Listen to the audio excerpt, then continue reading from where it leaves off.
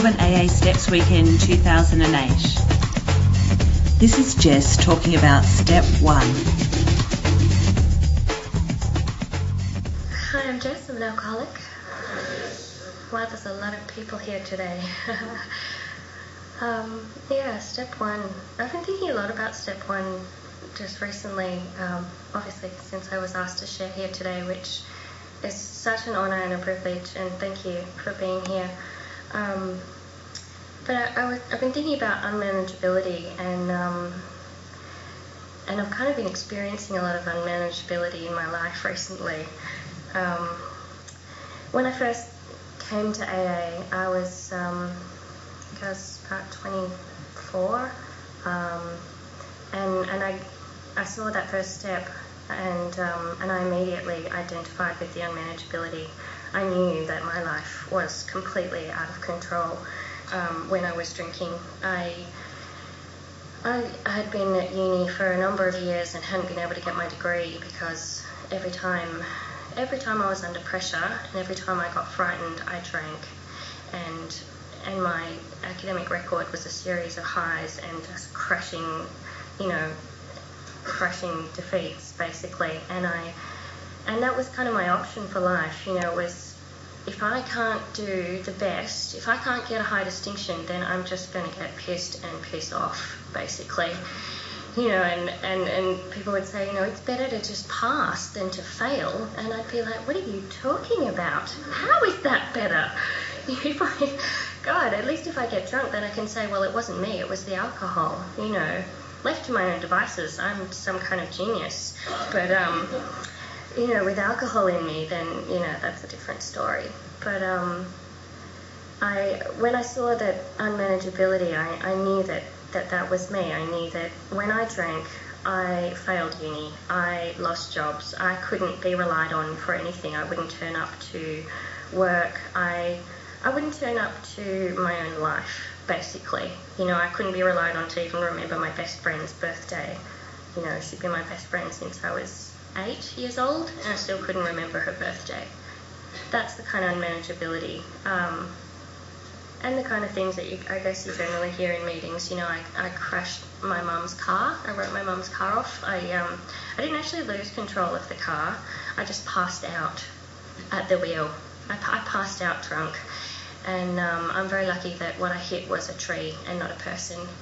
And I was very lucky that it was her car and not mine because it had an airbag, and that pretty much saved my life. I was sectioned at a mental hospital against my will as a danger to myself and others for 3 days as an involuntary patient. What else did I do? After the car accident, I absconded from the hospital because I was all right. There was nothing wrong with me. I had a couple of scratches, but somebody else might need the bed, and I had some more drinking to do. So I grabbed my little kit bag and managed to catch a bus into the city, break into my father's house where I knew no one would be home, and help myself to his liquor stash, basically, and kept drinking until I got dragged out from under the bed by my mother, kicking and screaming like a 3-year-old, and that's when I got sectioned. Yep. What else did I do?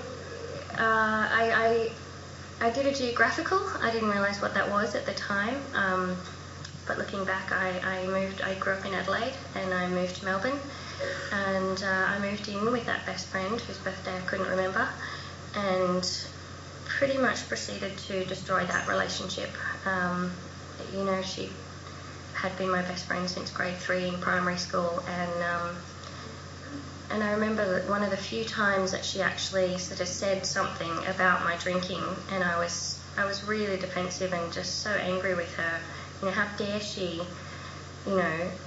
try to come between me and my drinking, basically. I was doing the best I could. I told her when I moved in with her that she was moving in with someone who, might have had some kind of issue with drinking. She was warned. Who is she to get on my back, You knew you were moving in with a drinker. But it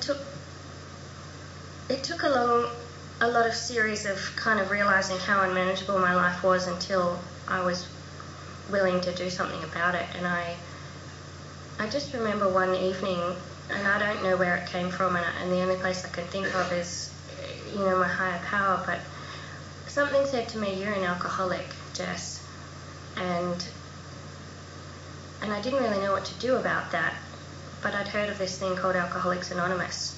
I think I saw it on telly, and I thought, okay, I'll give it a go. I tried shrinks, I tried counsellors, drug and alcohol counsellors, psychologists,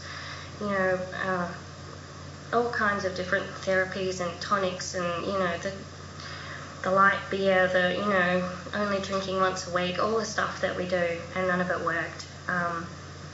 So I rang up Alcoholics Anonymous and I said, I think I might be an alcoholic. And the guy told me where a meeting was, and he told me a little bit about the fellowship, and he said, basically that for him, he couldn't rely on his behaviour if he picked up a drink, and so he chose not to drink anymore. And I was like, does that mean I can't ever drink again, ever? And he's like, well, maybe not for you, but for me. And bless him for saying that, because I don't think I would have made it if he told me I couldn't drink again. So I went to a meeting, and I identified immediately. I went to a meeting that had a lot of older members and a lot of male members, and I walked in and went, I'm not one of these people. I don't know who these people are, but this isn't me. And I sat down, and a lady said to me, "Oh, are you here to as an observer, dear?" And I was like, "No." and I was like, "I totally don't fit here." And as soon as I heard people speak, I identified, and it was one of the most amazing experiences of my life, just getting that wash over me. Oh my God, I am one of these people. How does this old man know my story? He knew how I felt. He'd done the same things that I had done, and he'd done them for the same reasons that I'd done them, which was primarily fear. That's what I was running on. That's what I still run on when days get rough. And but I didn't get the first part of the step. I knew that there was a problem, and I knew that alcohol was in there somewhere, but I just didn't understand the powerlessness. And it wasn't until a few years later I left. After that night, I went to a few meetings and I left. I wasn't ready. So I drank for a bit longer until things got a lot uglier. And it got to the point where every time I picked up a drink, I also picked up a razor blade and took it to my wrists, because that's how much I hated myself. I just hated who I was when I drank. And I hated who I was when I wasn't drunk, and that's why I had to keep drinking. And it was then that I guess I really got the understanding of what the powerlessness is. If I can't drink in safety, and I can't not drink in safety, then I'm powerless. I got nothing.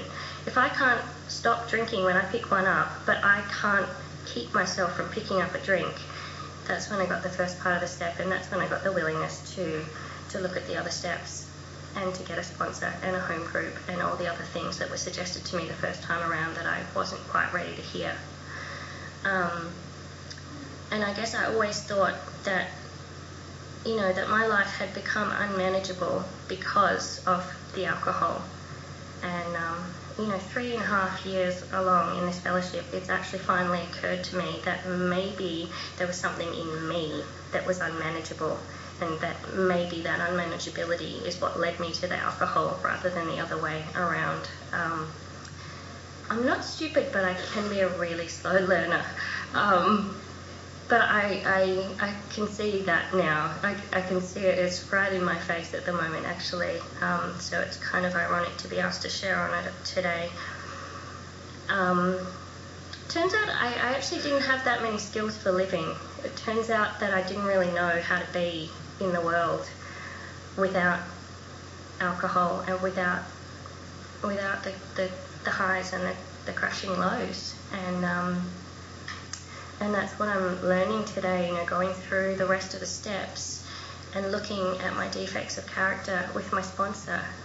I learnt a lot of things about myself that I didn't know were there. I didn't understand about the ego and the low self-esteem, but I see that in just about everything I do today. you know, is that, you know, I am a genius, but I'm also the dumbest person on the planet, you know, and I can swing between those two extremes every 5 minutes. You know, I'm currently doing my honours year at uni, and my God, I'm just having every one of my buttons pushed, and it is exhausting.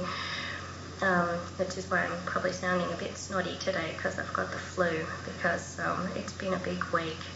But, you know, the thing that I can come back to is this fellowship and my sponsor, you know, and the members of this fellowship. I've had people grab me by the hand and take me to meetings every day before I had a big presentation at uni, and just to take care of me and tell me that I'm not the smartest person in the world, and I'm also not the stupidest person in the world, and that both of those things are okay. And that's just me learning how to manage in my own skin, in the world, without alcohol, without running from things, without fighting them, and just learning to accept myself as being okay as I am. Not super smart, not getting distinctions, but not failing either. Just being average, you know? I never thought it would be a blessing to be able to say that I'm learning to be okay, to be average. I'm not very comfortable with average. And I know that I hear that a lot from other alcoholics. We're a pretty deluded bunch in a lot of ways. I don't know about you guys, but I know I am. And I guess, yeah, I guess it's a lifetime journey of learning how to manage those things. I thought I had a pretty easy ride for the first 3 years, I gotta say. God kind of really, I don't know, I think he knew that I was a little bit fragile, and he was just like, you know, this is going to be okay. We'll give you some success in your personal life. We'll give you some success in your career. You'll be fine. Just keep coming back. And I did, and I was like, you know, this sobriety thing's pretty shit hot. I think I can deal with this. You know, this is pretty cool.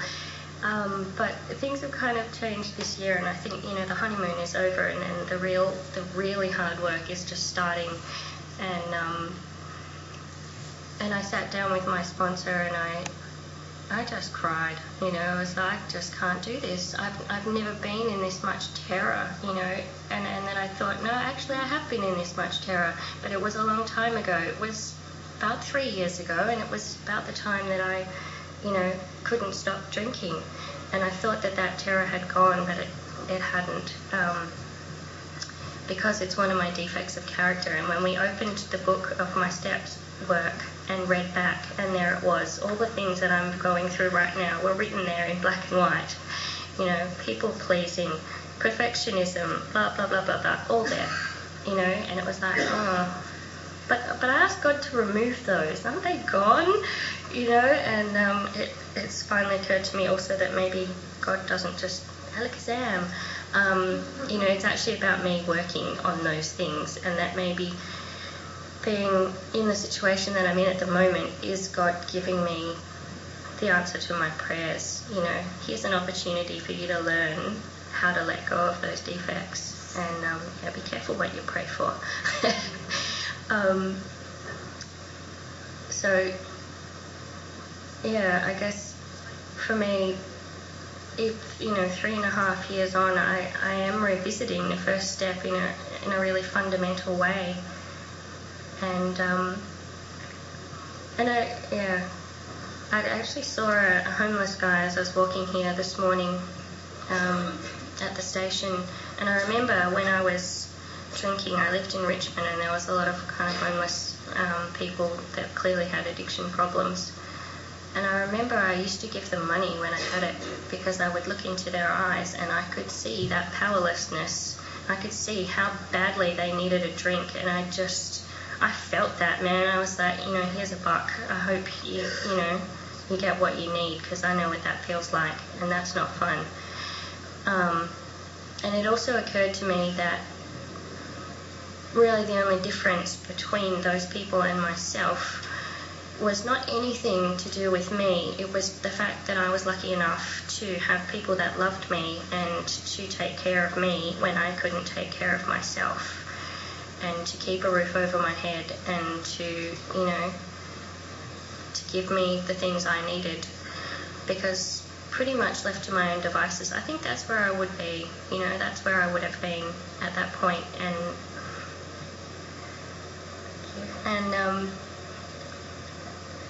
I still feel that today. I still know that I'm really no different to that person, that without this program, without the people in this program to hold my hand, without God to hold my hand and walk me through the stuff that I have to go through, to face the unmanageability of what is in here, that I would be on the street, and I would be drunk, and I would be running from myself and my life and the fear that's there. And thank God, and thanks God. I'm really having to rely on God a lot at the moment, and that's not something I've had to do so far either. And that's a really exciting new thing. It's kind of scary too, but it's nice to know that I don't just have to rely on the steps, and I don't just have to rely on the people, and I don't just have to rely on me, because I can be very unreliable. I have a higher power that I can ask, and I do frequently, particularly over the last 2 weeks, to take me by the hand and walk with me when I need to, whenever I need to, every 30 seconds at times, and that is what gets me through the unmanageability of my own head. And so I think that's about all I have to say. Thank you very much for letting me share today.